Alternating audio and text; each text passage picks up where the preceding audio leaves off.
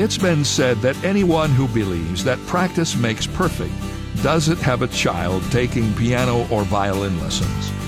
It's not true that practice makes perfect, but it is true that practice makes progress toward perfection, even if we never achieve it. The Bible has a big word to describe making progress in the Christian life.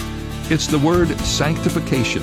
In short, it means making progress in becoming more like Jesus. Sanctification in this life is an ongoing process of progress toward perfection. Perfection we will only achieve when we find ourselves in the presence of Christ Himself. This is David Jeremiah, encouraging you to get on the road to new life. Discover God's path to perfection on Route 66. Route 66, driving the word home. Log on to Route66Life.com. Start your journey home today.